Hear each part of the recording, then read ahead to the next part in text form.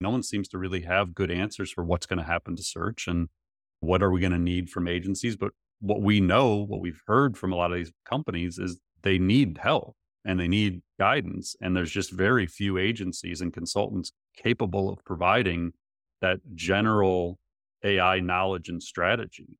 So I think that we just need more people that are AI literate and capable of providing this kind of guidance. Welcome to the Marketing AI Show, the podcast that helps your business grow smarter by making artificial intelligence approachable and actionable. You'll hear from top authors, entrepreneurs, researchers, and executives as they share case studies, strategies, and technologies that have the power to transform your business and your career. My name is Paul Raitzer. I'm the founder of Marketing AI Institute, and I'm your host.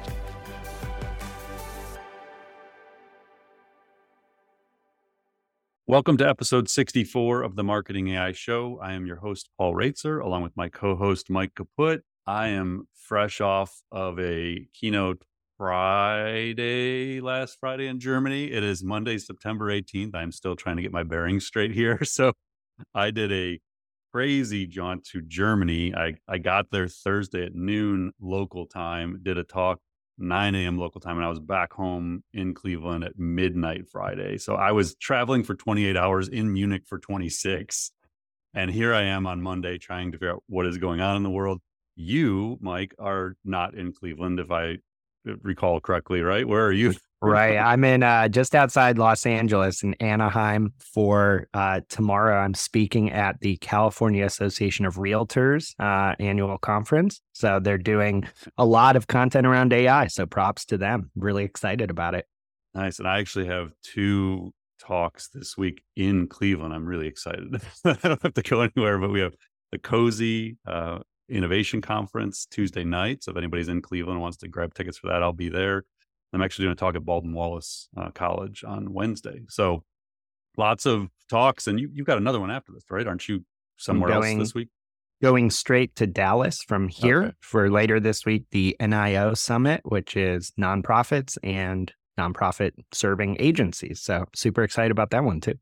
We should probably share our speaking schedule more. Like we don't talk about it much, but maybe in the newsletter, because I know like a lot of people, we're doing a lot this fall. And it might be a chance if people want to like come and say hi, or maybe we'll organize some meetups or something as we're bouncing around. We should probably do that. Just organize some meetups. So yeah, stay tuned. Maybe we'll do that. Kathy, I'm sure you're listening. Kathy McPhillips on our team. Remind us to get some meetups going. All right. So this episode 64 is brought to us by AI Advertising. Start winning with AI Advertising's innovative approach to maximizing budget and performance. Use AI to optimize campaigns by gaining deep customer insights, drawing out motivations and behaviors, enabling intelligent targeting, and ensuring messages hit the mark. Stop wasting time, money, and resources. Let AI advertising lead while you take the credit. Visit aiadvertising.com/AI pod to learn more. So thanks to AI Advertising for supporting the episode. All right, Mike, it's an interesting week. Like not a ton of like major earth-shattering news in AI, but yet some really, really fascinating topics that I think have broader implications to what's going to be coming this fall. So let's get started with the main topics. Awesome. First up, we have 2 big AI announcements from some top consulting and advisory firms this week. And these give us a sneak peek into how many major service firms are pivoting to AI. So the first announcement comes from EY, which announced the launch of EY.AI, which is a platform they're building, quote, to help clients boost AI adoption, according to VentureBeat. According to VentureBeat, they say the company said it has invested $1.4 billion as the foundation for this AI platform, including embedding AI into proprietary EY technologies. They have one called EY Fabric, which is used by 60,000 of their clients. And they're also funding a series of cloud and automation technology acquisitions. And the announcement from EY also included the fact that following an initial pilot with 4,200 EY team members, EY is also going to be releasing a secure large language model called EY.AI EYQ. Now, That's not easy right to on the say. I just realized that saying it out loud. So, in another announcement, major AI company Anthropic announced a partnership with another big consulting firm, BCG. And this partnership is actually designed to bring Anthropic's Claude model to more enterprises. According to Anthropic, BCG customers around the world will get direct access to our AI assistant to power their strategic AI offerings and deploy safer, more reliable AI solutions. Now, Anthropic also says that through the collaboration, BCG will advise their customers on strategic applications of AI and then help them deploy Anthropic models like Claude 2 to actually deliver business results. So we're seeing a couple really high-profile AI vendor plus consulting firm partnerships here. First off, is it safe to say that we should expect kind of every major consulting firm to build AI into its client-facing business? Yeah, I was actually, when I was like getting ready for this one, I was trying to think which ones haven't already made a major announcement, like who's left, because we had Accenture in June announced a $3 billion investment into their data and AI practice. By the way, Paul Doherty, the leader of AI practice at Accenture, has an amazing book called Human and Machine. So one of our favorites. It's probably like 4 or 5 years old now, but still a great book. So if you're looking for a book recommendation, Human and Machine is an awesome one. So that was Accenture in June. We had McKinsey announce a partnership with Cohere in July. I know there's been multiple partnerships announced related to OpenAI. So it's just like, yes, like this is kind of where we're going. It's the future of these consulting firms. It's the future of service firms. And I think what we're seeing is every enterprise, the large businesses in particular, they're trying to solve for generative AI, specifically large language models, and they need help. So this becomes a supply and demand thing. It's like, who do you turn to help you figure this out? So the strategists, the consultants become the people. And then if you flip it, the large language model companies like Anthropic and Cohere and OpenAI, and even like Google and others, they're competing now for the enterprise customers. And the best path to do that is through the trusted advisors, consultants who already have relationships with the brands. So, if you're Cohere or Anthropic and you want to get into these large enterprises, you go through a BCG or a McKinsey or an Accenture because they're the trusted advisors to these enterprises. And if you're the recommended large language model for them, then they can wrap services around it. And I think we saw, I don't know, probably like 5-10 episodes ago, we talked about McKinsey's large language model offering. And somebody had shared that online. I mean, they're charging like 5 to 10 million to like build these custom integrated large language models. So this is a massive opportunity for these service firms. And then we're seeing not only at the big service firm level, but even down to the smaller, marketing agency level, or just any, service provider or strategic advisor. They're trying to figure out what is the future of their firm. As services are evolving, as the needs are evolving, what can they be offering? And so large language model strategy and implementation certainly seems to be a good bet for the near future. So, I just think like the demand is going to keep growing. It's at the big enterprise now, but it's going to move down market real fast to the point where in the next year, you're going to have small, mid-sized businesses trying to figure out what are they going to do with language models. But these big enterprises have a lot of challenges to implement these things. So like Anthropic, Cohere, if you're trying to get a language model into a big enterprise, there's privacy concerns, there's security, there's the fact that this stuff doesn't work like normal software, so it's somewhat unreliable. We'll talk a little bit about that in one of the next topics. There's the resistance by workforces who don't want to use this technology, maybe are afraid of it. There's the rate of innovation. You can build this around a GPT-4, and what happens if GPT-5 comes out, or what happens if Google's Gemini comes out and it's better than, ChatGPT. So there's this uncertainty around the market. And then there's do we go with a closed model like an Anthropic or a Cohere, or do we go with a open source model like a Llama 2 for Meta? So this is what these big consulting and advisory firms exist to do, is to solve these complex business challenges and help brands navigate through what is going to be a very disruptive technology that's going to get introduced into their companies. Yeah, so that kind of front runs a little bit some later topics we'll talk about, but it sounds like what you're saying is that, there's not just this whole AI revolution when it comes to oh my gosh, this technology has broken out and is really exploding everywhere and it's going to change everything, there's such change management involved too, that apparently these enterprises are going to be turning to people like EY or BCG to help with. Is that right? Yeah, for sure. I mean, there's so many unknowns ahead. And right now, a lot of the enterprises that we talk to, that we hear from, they're just aware they need to start solving this and they don't really know where it's going to come from. And I think that there is this disconnect where the more technical side, like the CIO, they're working on larger scale solutions for the organization. But like we'll talk with the marketing department and they have no insight into what's going on with the CIO's office or, what's going on at the broader implications across the organization. And they're just trying to say, like, we just want to start writing posts more efficiently and writing articles and, improving what we're creating and doing transcription and summarization and like all these use cases that live within marketing and sales and service, these, dozens or hundreds of obvious use cases.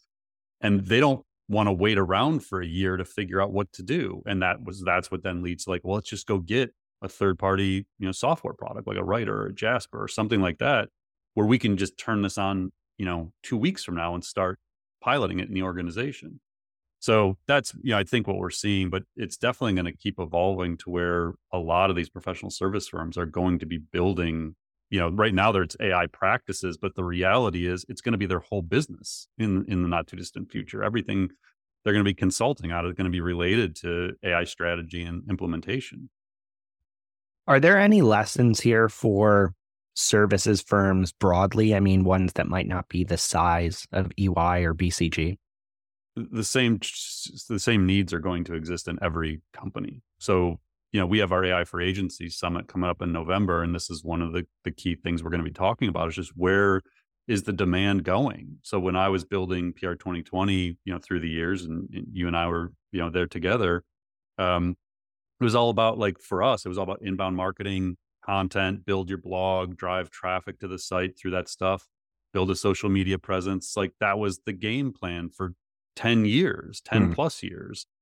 And now the question becomes like, does that game plan even work moving forward? Like, what is organic search going to look like? And so I think a lot of agencies have really built over the last 10 to 20 years around digital marketing and, driving traffic to websites and driving leads and converting leads. And the question just becomes like, what does that look like in the future? And so every service from every agency needs to be thinking about that. And then the client side, you need to be thinking about what do you actually need from your agencies moving forward. And everyone's trying to figure this out at the same time. Like no one seems to really have good answers for what's going to happen to search and, what are we going to need from agencies? But what we've heard from a lot of these companies is they need help and they need guidance. And there's just very few agencies and consultants capable of providing that general AI knowledge and strategy.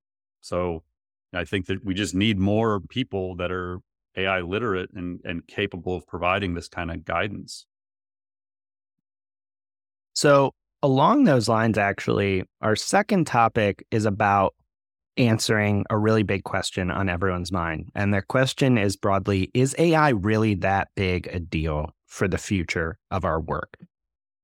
According to a new Harvard Business School paper from 9 authors, including leading AI expert Ethan Mollick, the answer is a resounding yes. This paper is titled Navigating the Jagged Technological Frontier, Field Experimental Evidence of the Effects of AI on Knowledge Worker Productivity and Quality. And this paper details a multi-month experiment where these researchers worked with BCG to gauge how AI is transforming knowledge work. Now, I'm going to quote Mollick on some of the results here. And Ethan, as a reminder, was a speaker at our Marketing AI conference this past year. He says, quote, "There is a ton of important and useful nuance in the paper, but let me tell you the headline first.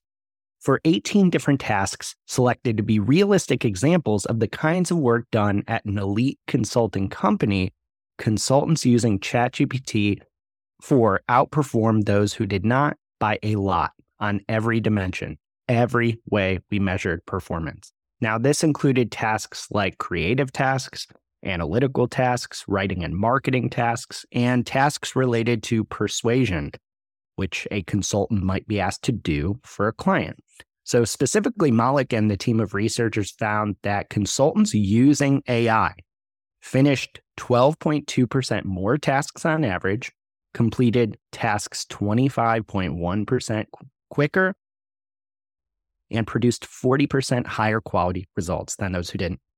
Now, what's interesting here is this study also showed that when people used AI for tasks that it wasn't actually good at, they were way more likely to make mistakes and put way too much trust in AI. So the key, says Malik, is being good at judging when AI is good or bad at a task. Malik actually says that some of the consultants in the study just weren't good at doing this, and they suffered in their performance as a result. Others, however, navigated that dynamic really well. And he says they're, quote, acting as what we call cyborgs or centaurs, moving back and forth between AI and human work in ways that combine the strengths of both. I think this is the way work is heading very quickly. Now, Paul, there's a lot to unpack there, but what do you see as these findings meaning for knowledge workers?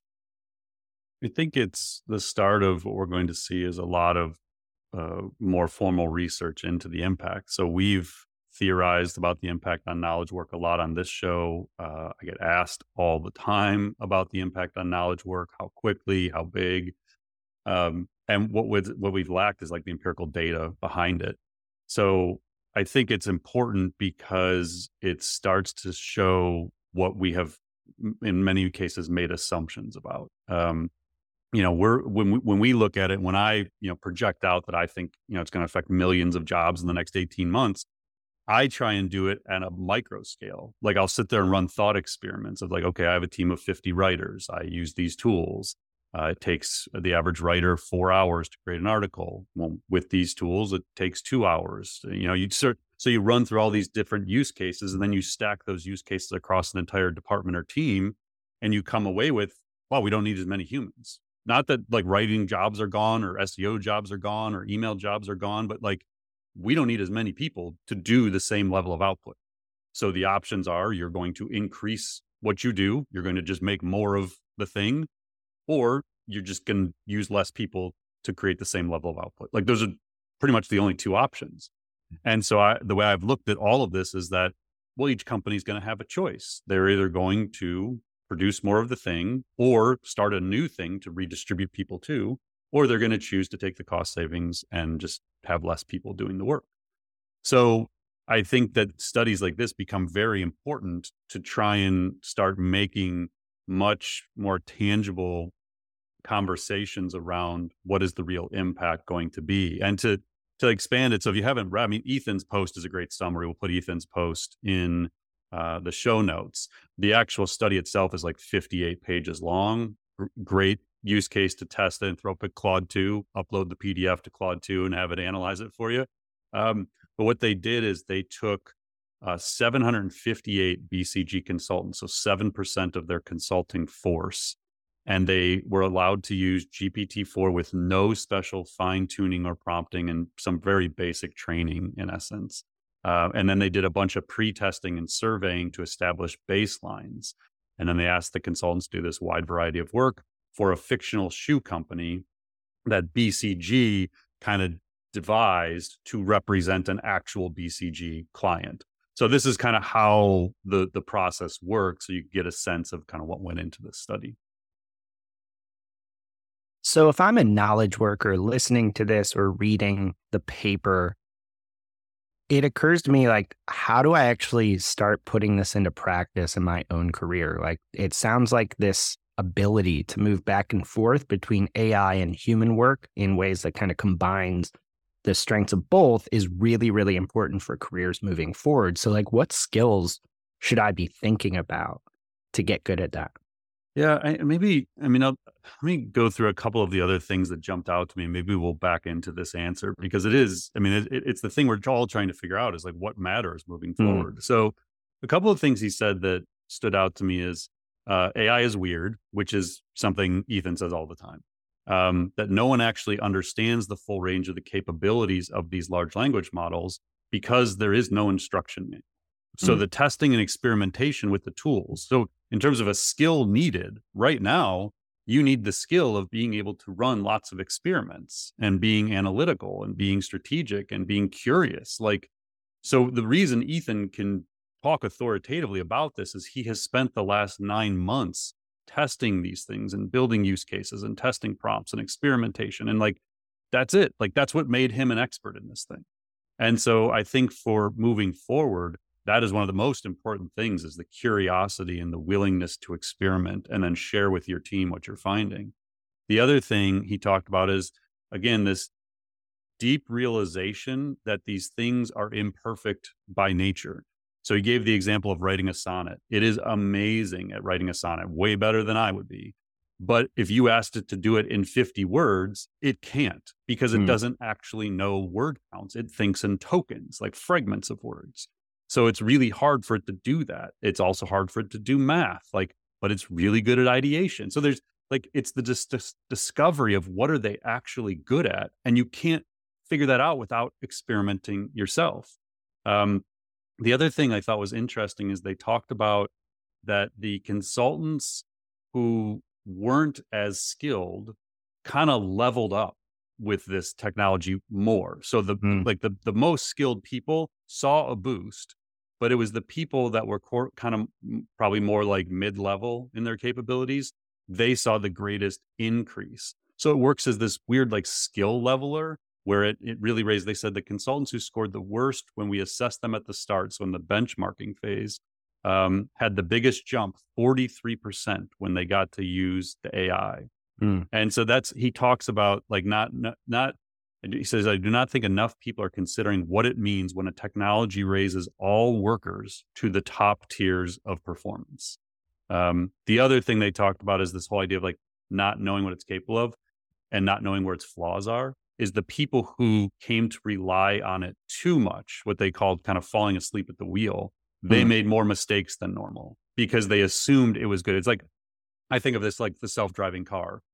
I know my Tesla makes all kinds of mistakes. So you keep both hands on the wheel and you're paying attention at all times. Just because it's driving itself doesn't mean you're checking email.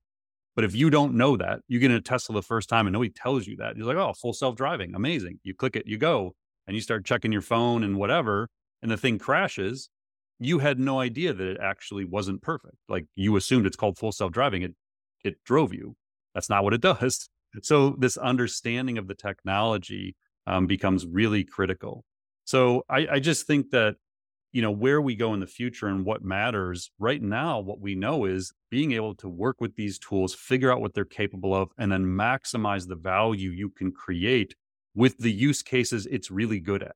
There are going to be things it's not good at. And that's the whole jagged frontier, is like, we don't actually know what's within its capabilities and what's outside of its capabilities. And so for the foreseeable future, figuring those out and then applying them in your company, saying, okay, it's really good at summarization.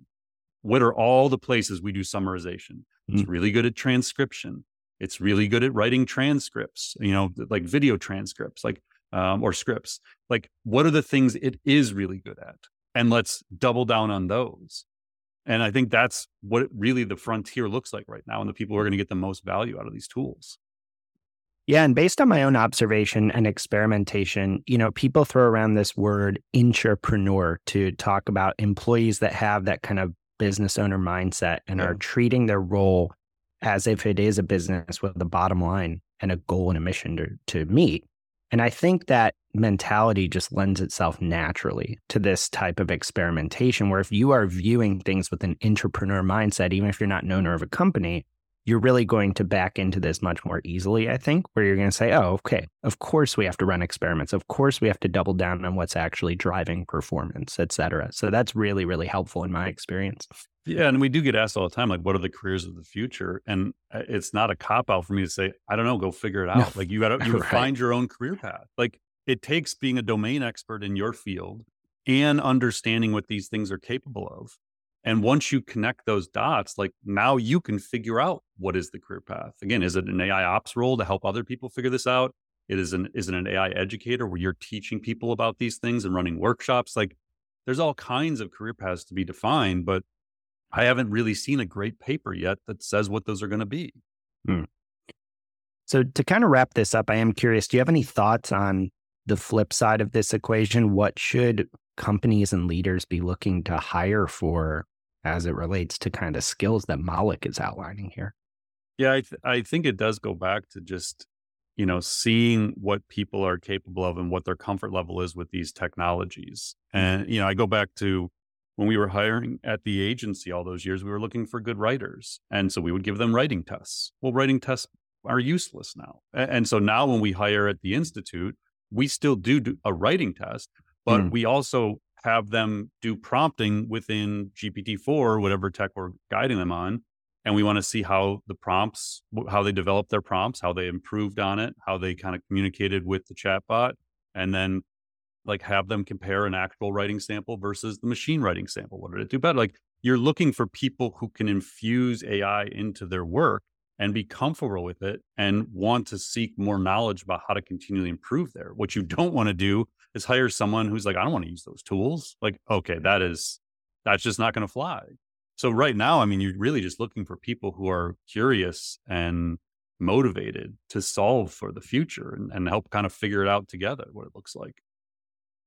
So speaking of what the future looks like, our third topic today actually concerns you, Paul, because you just published a LinkedIn post that contains observations on where we're headed with AI. And it's really blown up thanks to kind of its unique breakdown of the current AI landscape and what that means for the future. So in the post you wrote, quote, I've done more than 60 AI presentations this year, had dozens of conversations with enterprise, venture capital, and educational leaders, and fielded hundreds of questions about AI from audiences. Based on those experiences, here are some observations about where we are and where we're going. So my first question is, where are we and where are we going? Can you break that down for us? So I don't know if people find this interesting or not, but the context around this post, because some people like maybe they think I wrote this with like ChatGPT or something. Again, I don't use AI writing tools to write anything for me. So this was all me. And I had gotten back from Germany at midnight Friday, as I mentioned to start. So I'm like jet lagged and we had just got new cats and one of my cats had to go to the vet. And so I'm Saturday morning at 9 a.m. sitting, waiting. I ended up being an 11-hour wait. It was kind of a crazy day, but I'm sitting in my car with only my phone. On my computer, I have nothing. And I was like, I'm thinking about the trip to Germany and what just happened and like the conversations I was having with some major brand at this event. And I was like, what do I like have to say about this? Like, what do I actually have I learned? And I started actually, instead of writing about the Germany thing, I started reflecting on the entire year and all of these conversations I've had with just some amazing people, amazing leaders, amazing companies, but educational leaders, venture capital firms, enterprise, like all these different organizations we've talked to, small businesses, large businesses. And I just started kind of writing, like, what do I think is happening right now? Like, what is the state of all of this? And so I literally wrote this thing on my phone. And I was like, I guess I'll just publish this. I don't know. And so I put it on LinkedIn and that was it. Like, it was not some crazy thing. I've been working on this forever. It was just sort of spur of the moment. I had nothing to do because I was just sitting with my cat waiting, 10 hours to see the veterinarian. So I kind of summarized into 3 points. So the first was the vast majority of organizations are just getting started. Even the organizations, and this is critical, even the organizations that have been doing AI for the last 10 to 20 years. Think of like a Google. They have been doing AI for 25 years. Literally, they just turned 25. So the companies that have been using machine learning for the last decade or more to do predictions, recommendations, build personalization, even those companies that were on the frontier were not prepared for generative AI and the transformative impact that it's having across every industry. So that was like the first observation is even these companies that people think are the leaders in this space were caught flat-footed when it came to generative AI. And most of them that I talked to are still playing catch up. Like they still haven't solved for exactly what to do about this. So that led to the second thing. Most organizations, including some of the largest enterprises in the world, are still thinking about AI as a technology challenge and opportunity. They are not addressing or even considering the significant near-term need for comprehensive change management throughout the organization. So again, they're coming to us saying, which tool do we get? Which use case do we solve for? And I'm coming back and saying, have you thought about the impact of this on your organization? Like again, I'll show that Microsoft 365 Copilot video when I do talks, like the 1.5 minute demo of what Copilot's going to be and how it's going to be infused into Docs and or Microsoft Word and Excel and Teams and all these areas. Like, we're just all of a sudden everybody's got AI, the accountants, the lawyers, the HR professionals. And I'm like, are you even thinking about that? And the answer is no, they're not. Like, they don't really grasp that it's just like this completely disruptive technology, like general purpose technology across their entire organization. It's not just use cases in tech, in marketing and sales and service. So that leads to the third thing, which is there's a lack of urgency to solve for this wider impact. And so I asked myself, like, why? Like, why aren't people thinking about this at a higher level than just tech and use cases? What I've arrived at is like the leadership at most of these organizations don't have a baseline understanding of what AI really is and the effects that it's going to have across workforce and operations and tech stacks and culture and products and services and their ability to compete. So it always comes back to the education and training. There's a lack of like baseline understanding. And this is what I see over and over again, because the talk I do most times, the keynote is some variation of an intro to AI. Like, it's like, what is it? What is language? What is vision? Where are the use cases going to live? What does this mean to your organization, to your industry, to your people? Like, it is not deep in the weeds. Like, it's just high level. And people just like, they don't even know what to say after the talk. Like, they'll come up to me like, I had no idea. Like, we had been talking about AI. We've been thinking about it. We were doing some of it. I've talked with people who have AI centers for excellence, like in their companies, like big companies that weren't thinking about the implications, like in this sense, like this broad business implication. And so like that to me is the biggest thing, is like, you go do this talk to a room of 500 people and they're just staring at it like, what in the world? And then they'll come up to me and say these things like, we had no idea. Like, that was the craziest thing I've ever seen.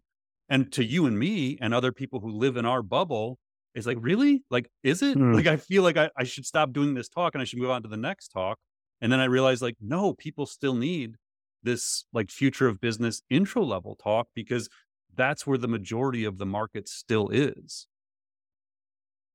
Now, I know you unpacked that quite a bit, but I want to dwell for a minute on it still. This idea that the vast majority of companies are just getting started with AI, because I talk to so many people who still find it totally shocking, even when we're talking, because their company needs help getting started with AI. So often I think anyone in the audience or that has followed our work sometimes thinks their company is very, very far behind and everyone else is ahead. Can you talk a little bit more about that? Because I think there's a disconnect in people's minds. They say, I hear so much about AI. I see all these AI influencers giving advice. I hear everyone giving talks about it, publishing articles about it at these companies. Of course, they have to be far ahead, right? Yeah, no, I think it's critical, because if, like, I'll often ask up front, who's tried ChatGPT? It seems like such an obvious thing. We ask it on our Intro to AI for Marketers free class that I do every few weeks on Zoom. And we've asked it in a survey, and it's like 95% of people have used ChatGPT. You ask that same question in a room of CEOs or HR professionals or accounting professionals, you get like 5 people raising their hand. So yes, we have 55,000 subscribers at the Institute right now. So you broadly ask all of those people, it's going to be 90% plus. And they all think that they're behind everybody else. But you ask at the frontier level marketers about this stuff, like business executives, C-suite people, maybe they've tried it, but they very rarely do you find that people who are experimenting with it or infusing it into their workflow daily. And so I do think that there is, within the world that we live in every day, this assumption you're just behind everybody else, that your company's behind because you don't have an AI council, or you don't have generative AI policies, or you haven't formally figured out pilot use cases, or you haven't found a new AI tech and you think you're just like way behind. That is not the case. And it is like, I've talked with a lot of software companies, and you would think SaaS companies would be the first in line that would be figuring this out. They're not. Like, there are a lot of SaaS companies that are behind. There are a lot of venture funded companies that are behind. So when you get into like healthcare and financial services, manufacturing, like that, everybody is at the starting point. And I think it's so important because the opportunity is so significant if you figure this out in your industry. And I think the other thing we always talk about is I don't care if you're the intern or a marketing manager or an HR manager or a CMO, like it doesn't matter what your role is. Every organization needs people who go and solve for this and then bring that knowledge back to everybody else. And so I think from a career perspective, it's such an exciting time when you realize how important this topic is to the future of business, and that there are very few people capable of connecting the dots in organizations, and that you can be one of those people. That's a really exciting thing to know. And so that I think was like, I kind of tried to end that post on a very positive note, which is like people who are curious and seek this broad knowledge and understanding will be able to connect the dots in their companies and their industries to build smarter companies. And then in the process, like take advantage of these kind of unparalleled opportunities we have. And like, I mean, there was some negative comments on there. It's like, fine, I like, cool. Like, I get that some people don't agree with that premise, but I believe quite deeply in it. Every indicator we look at appears to agree with this is massively disruptive. People who compare it to the metaverse or blockchain, that's just a joke. Like, they're not the same thing. So I think we're entering a phase where it's really hard to dispute that AI is going to transform every aspect of business and every knowledge worker's profession. And the sooner we kind of accept that and figure out what to do about it, the better off you are all going to be individually, and we are going to be collectively, like as a society. So yeah, I mean, I'm glad the post resonated with people and got people talking, whether they agree or disagree. Like, good, like let's have conversations, let's figure it out. But that goes back to the importance of that Ethan Mollick topic we started with, is we need more data. Like, we need more proof of this working. We need more people sharing what they're doing and what they're seeing. That's awesome. So before we dive into rapid fire, can you just really quickly talk to us about the change management component of what you posted? You said that most leaders aren't thinking about it. They're just thinking about the technology and what tool to use. Like, what should they be thinking about when it comes to change management? Yeah, I mean, like simply, let's say you get an AI writing tool. So great, you start there. Well, everybody in your organization writes. So you have marketing, sales, service, HR, finance, legal, ops, everybody writes emails, proposals, articles, whatever it is, job offers, job descriptions. So if you go get a writing tool, awesome, you have the tool. What are they supposed to do with it? Like, how does it change their workflow? How does it change their job description? How does it change how they train and educate the next generation of talent? Does it affect your overall tech stack? Do you need 5 of the other tools that you had that you're paying $10,000 a month for if this tool replaces those? Like, it's so transformational across every aspect that you can't just get a tool and start a pilot project and then say, okay, good, we did AI. No, you didn't. Like, you just threw a grenade into it. Like, now nobody knows what their job is, and they're afraid this thing's going to do their job for them, and they have no training of how to use it properly. And so that, like, change management with any technology is critical, but with a general purpose technology that can be used by anyone in the organization and affects what they do and how they do it, there's a lot of other work that comes with doing that the right way. So that's the change management, is like realizing this changes everything, and you have to plan for that. You have to help your team along in that process. All right, let's dive into our rapid fire topics this week. So first up, a big meeting on Capitol Hill. So tech executives, including Sam Altman, Elon Musk, Google's Sundar Pichai, Mark Zuckerberg, Bill Gates, and NVIDIA's CEO Jensen Huang, just met with U.S. lawmakers in a closed-door forum organized by Senator Chuck Schumer to discuss AI regulation. This was the first in a series of meetings aimed at educating lawmakers about AI amidst the rapid developments happening in the field. The executives reportedly pushed differing agendas in the room. There was disagreement over issues like open source AI development, and this was all according to the New York Times, who talked to sources that claimed to be in the meeting.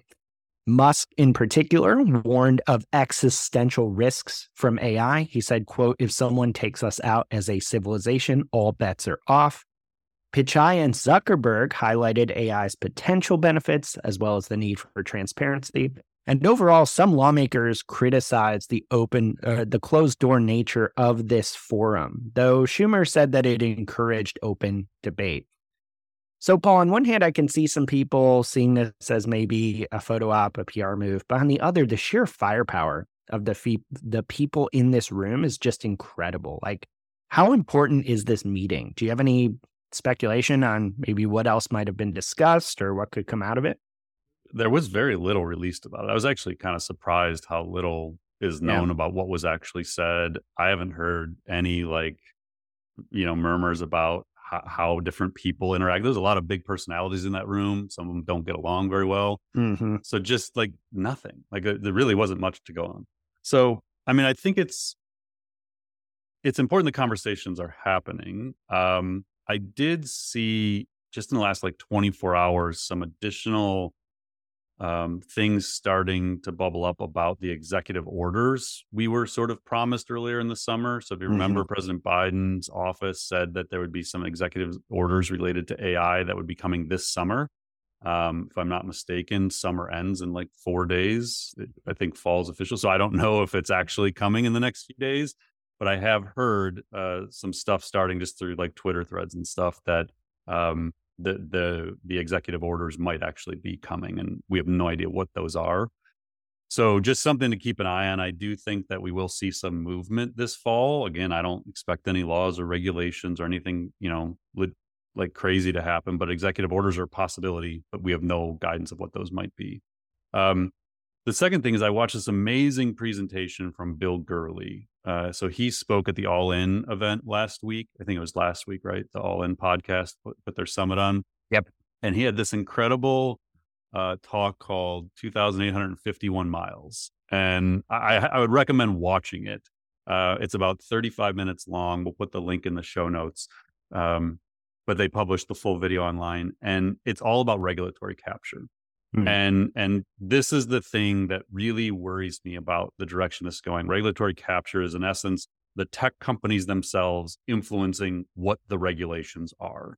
And what tends to happen, which Bill highlights in great detail and very humorously, is that when regulation comes, it is the big incumbents who win almost every time. So the fact that the people in the room are Google and Meta and OpenAI and Microsoft and all the big players, they're trying to influence regulation. They're claiming they really want regulation. And as Bill highlights, when big companies ask for regulation, they're just accepting it's going to come and they want to control what it is. And so you can certainly look at all of this and say, this isn't going to work out well. This is not going to benefit society in the end. It's going to benefit the big players. They're just going to make more money as a result of whatever the regulations are. And so this is a non-political thing for me. I'm not saying this from any side of the aisle. I'm just saying overall, I'm just really skeptical that whatever the government does is going to end up making a major impact in a positive way. I think it's just a really messy thing for the government to have to solve right now. But I guess we need as many conversations as possible. I just hope that it isn't a situation where the big companies end up dramatically influencing what the regulations are. And it most likely, I assume, would head in that direction. So in other news, Dreamforce, Salesforce's mega popular annual conference, wrapped up last week, and AI played a big role in the product updates that were announced. The star of the show was Salesforce's new Einstein Copilot, which is bringing generative AI to every part of the CRM. Salesforce also rolled out Einstein Copilot Studio, which allows companies to customize their Copilot instance and build AI apps on top of it with no code. The Studio, interestingly, also includes a prompt builder, a skills builder that gives you control over where Gen AI is used in your organization, and a way to build models. Salesforce also talked up its, quote, Einstein Trust Layer, which is a foundational layer of security and privacy features across all of its AI products. And these features basically make sure that the models don't train on customer data. And there's also features to put guardrails and controls around the instances of Copilot and Salesforce's AI being used across companies. So, Paul, this comes on the heels of HubSpot announcing its AI roadmap at Inbound a couple weeks ago. What jumped out to you as important for business and marketing leaders to understand here? Yeah, I mean, I think most of what they've been announcing, we've been hearing about all year. I mean, there was announcements going back to like February and March of both HubSpot and Salesforce that they were going to be building this stuff in. I think the big question on everyone's mind right now is like, okay, when is this stuff going to be available? Like everybody just keeps talking about these things and debuting that they're going to be building these things. And I didn't see timelines of when all these features are rolling out within Salesforce, but I expect that is the thing a lot of people are most interested in, that and the pricing of these things. I'm intrigued to look into the ability to build apps, the no code stuff. Like I think that's going to be really important moving forward, is that the non-developers like you and I can actually go in and build stuff. And it does seem like AI is going to enable that. I know Replit, we've talked a lot about, more of a startup. Well, they're not really a startup, but more of a VC funded organization that's enabling these kinds of things. They want to, enable 1 billion developers kind of thing. So yeah, I think to me, those kinds of tools are going to be critical. And then just seeing this stuff work. Like I think now with Microsoft and Copilot and Google Workspace and HubSpot and AI, and it's like we all just want to see if this stuff is going to do what it's promised to do. Because right now we're just theorizing about how disruptive this is going to be. And it takes getting this in people's hands for us to realize, is it actually going to be that way now? So speaking of getting things into users' hands, Google is actually nearing the release of its conversational AI system, Gemini, which is designed to compete with ChatGPT. So this comes from reporting from Reuters and The Information. Gemini is a collection of models that will power search, chatbots, and content generation across text, images, code, and other applications. So Google actually plans to make Gemini available to companies through its Vertex AI service, which we've talked about previously on this podcast. Apparently, a small group of companies reportedly already has access to Gemini. So no exact date on when this is rolling out, but it sounds like it is meant to be Google's GPT-4/ChatGPT. How big a deal is Gemini in your mind, Paul? Like both for the overall AI landscape, but also for Google's competitive position in AI? So little is known about it. I mean, everything that we're hearing here, we've seen different things mentioned by Google over the last few months, like Demis Hassabis has done interviews where I think they've mentioned Gemini. And so there's some indications about what it is and how big it might be. It seems like it's generally accepted that it will be bigger and more powerful than GPT-4. I think that's the bet that Google has to make, is they have to come to market with something significant. As we talked about last week's episode, they obviously have the data to train something bigger. They have the computing power to train something bigger. They have chips to train something bigger.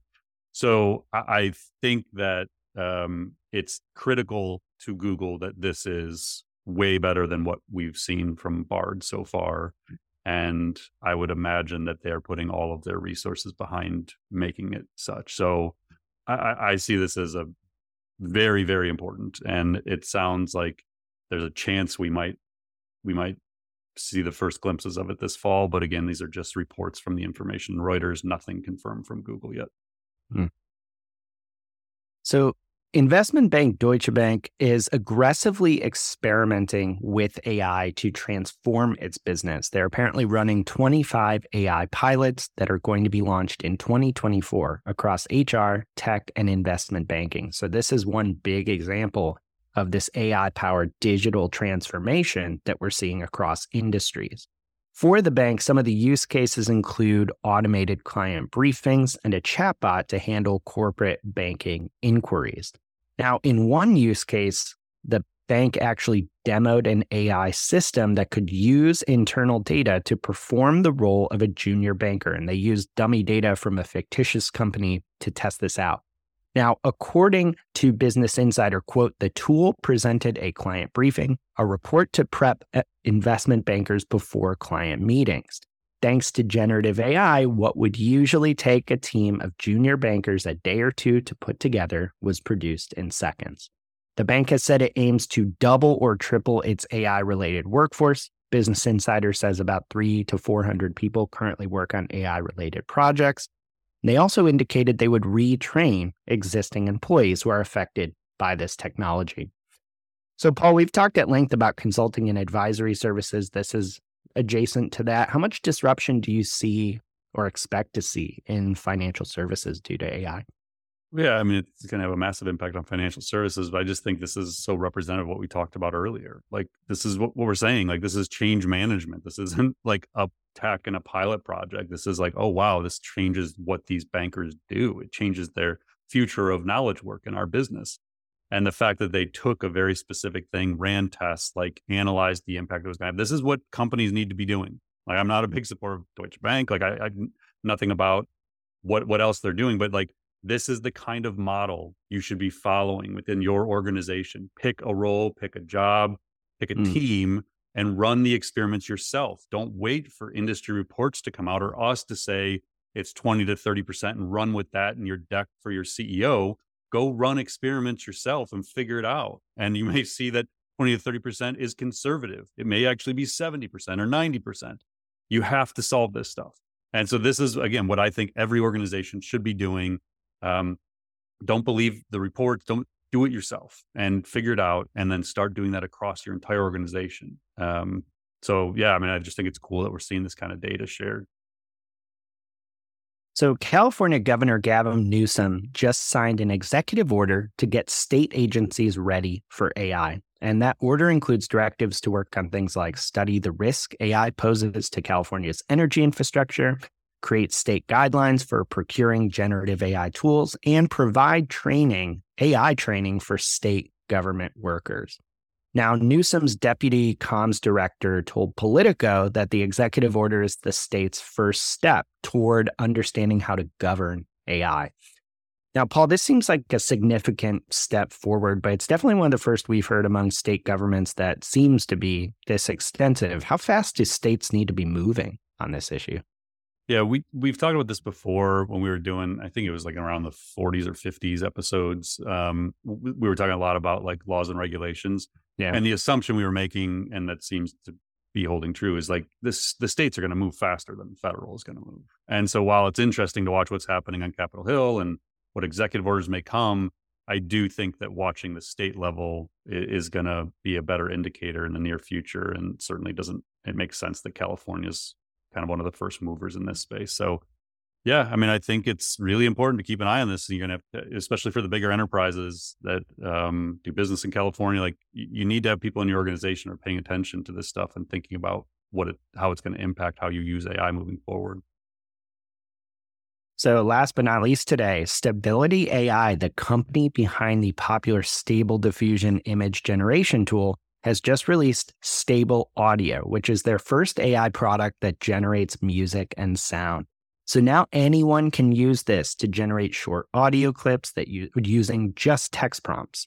And interestingly, users are not going to be able to ask the model to generate music in the style of a real popular artist. Like you can't say, give me music that sounds like the Beatles.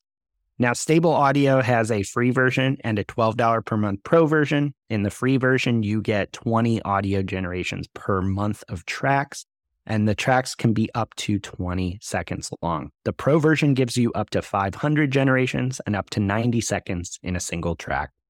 So, Paul, I want to ask, it seems like AI-generated audio is a big area to watch moving forward. Like, how big a deal is a release like this? There's going to be a bunch of these offerings for sure. We've talked about, generative AI. When we're thinking about it, there's lots of categories, but we think in terms of text or language, images, video, audio, and code. And so what we've said is like last year was breakthroughs in image generation was the big thing, and certainly the language side, specifically with text tools. And then this year with Runway, we started seeing major breakthroughs in the video side of things. And audio also seems to be having, its moment this year. There's been breakthroughs announced from Meta, Google, Stability. So a lot of the AI research labs are working on the generation of audio. So I don't hear this and think, oh, stable audio is the only option, but it is Right. representative of the breakthroughs that are happening. And I think audio is going to be something, whether you're a marketer or you're some aspect of an organization, or you're a producer or creator, like whatever you're doing, just assume that AI is now capable of helping you create background music and other audio files for your work. Yeah. And like we mentioned in respect to video generation tools, if you go and try one of these tools and you get a few seconds of audio and you're like, this sucks, like what's all the big deal or the hype about? I mean, yeah, wait a few weeks, wait a month, because these things move so fast. It's going to be very, very rapid innovation, I would say, moving forward. Yeah, they seem to have cracked the code on how to do this. It's really just now a question of like the applications and the companies you use. But yeah, go try a few of them. It's if this is something you need in your daily workflows, there are tools now to help you do this. Awesome, Paul. Appreciate you breaking down This Week in AI for us. I know we really appreciate the insight and the time you take kind of understanding all these topics. Yeah, safe travels. Good luck with the talks. We will reconvene in Cleveland someday. Although I think I'm on next week, so I don't know when we'll see each other again, but we'll do it virtually next Monday. And, all right, everyone, have a great week. Thanks, Mike, as always, for putting this all together. We will talk with you soon. Thanks for listening to the Marketing AI Show. If you like what you heard, you can subscribe on your favorite podcast app. And if you're ready to continue your learning, head over to marketingaiinstitute.com. Be sure to subscribe to our weekly newsletter, check out our free monthly webinars, and explore dozens of online courses and professional certifications. Until next time, stay curious and explore AI.